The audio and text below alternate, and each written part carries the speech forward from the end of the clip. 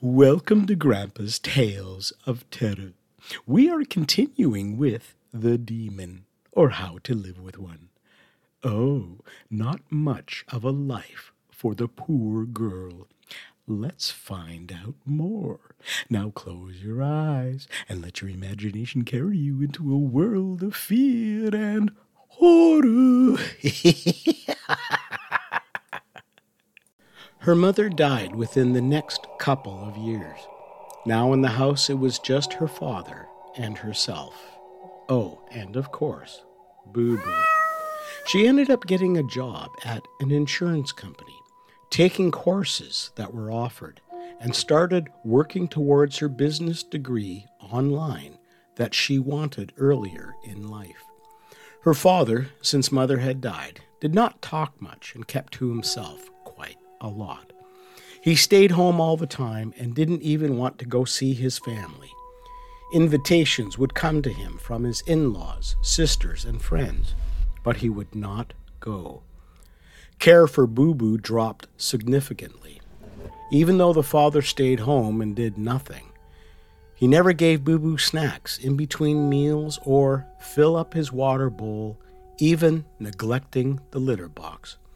She could tell that Boo Boo was not happy, but there was nothing she could do. It worried her quite a lot, she said, and she also told me that it was almost as if Boo Boo knew how she was feeling. He was being quite affectionate and loving. Her father, over the next 5 years, had started drinking every day. I was told that one day she received a phone call at work regarding her father's actions at his fire hall. She had already told me that he had been a firefighter on one of our dates and eventually promoted to a captain. Apparently, he had started drinking prior to coming onto shift and was found actually drinking on the job.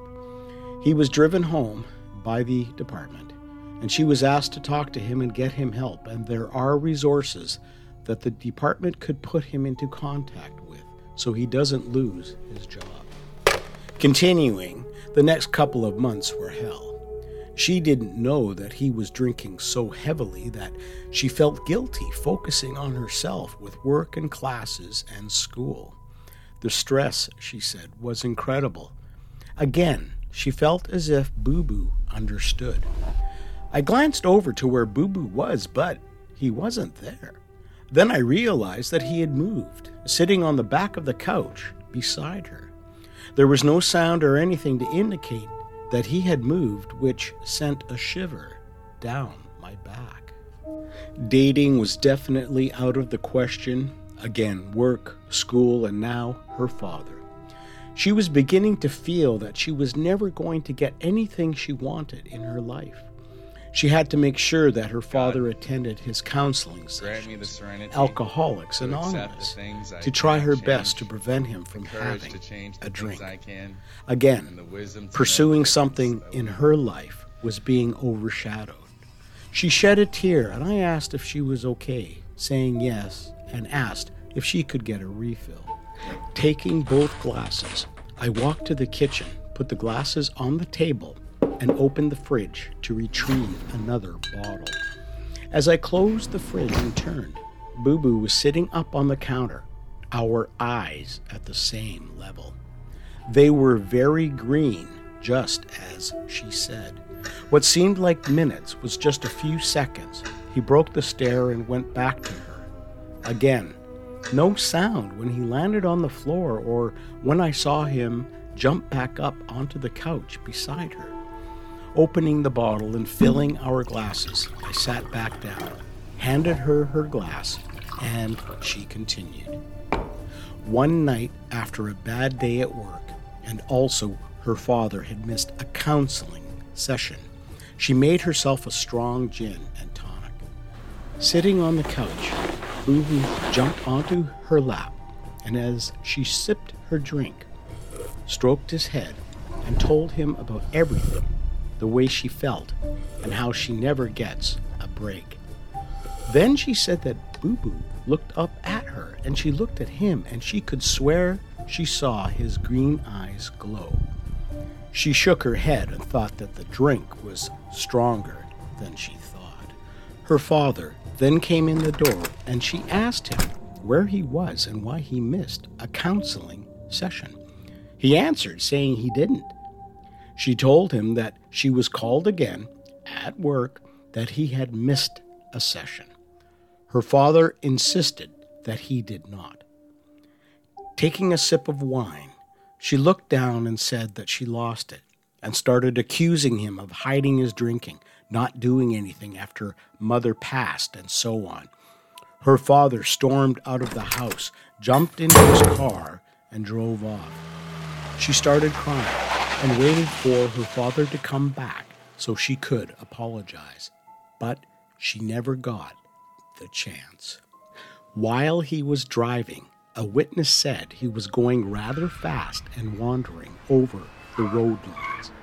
He then went across the road into oncoming traffic, crossed back over, then over 2 lanes of traffic going in the same direction, cutting off vehicles, and slammed into a concrete wall. Other witnesses said the exact same thing except for one person.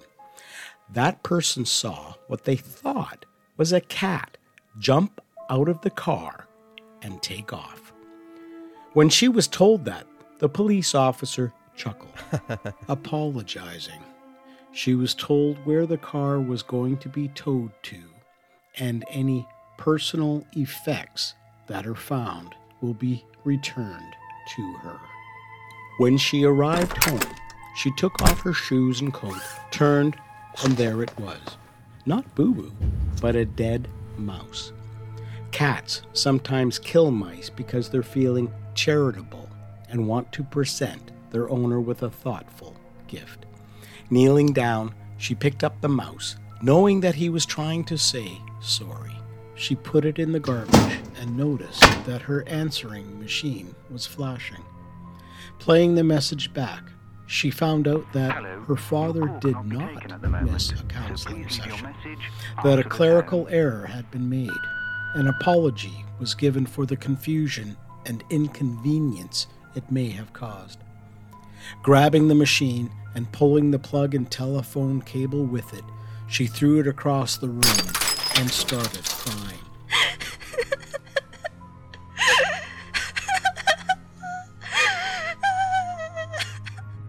Eventually, she was able to calm down.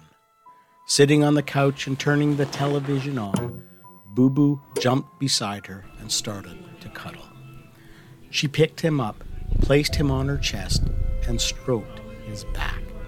The purring, she said, lulled her to sleep. Both parents gone, the house had been willed to her. A couple of small life insurance policies covered what little debt she had, and was even able to deposit some in mutual funds. Life was extremely routine.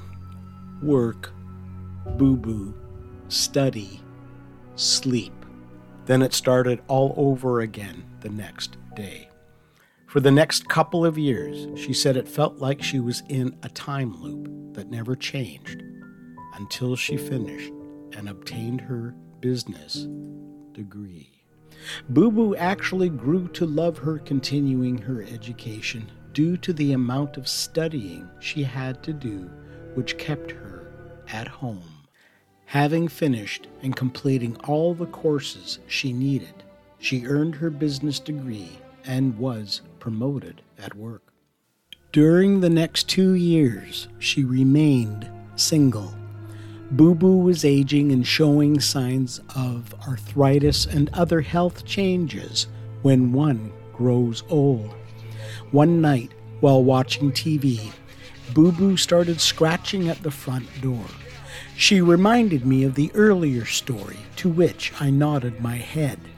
She opened the door, and just like before, Boo Boo left, determined to get somewhere, as if he had something to do.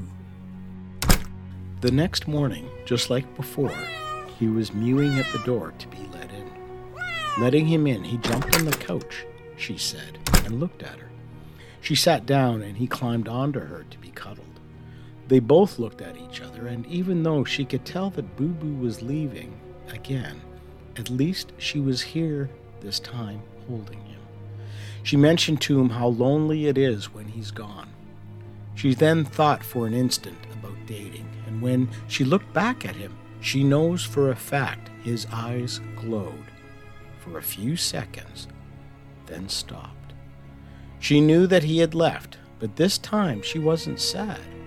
All she had to do was wait.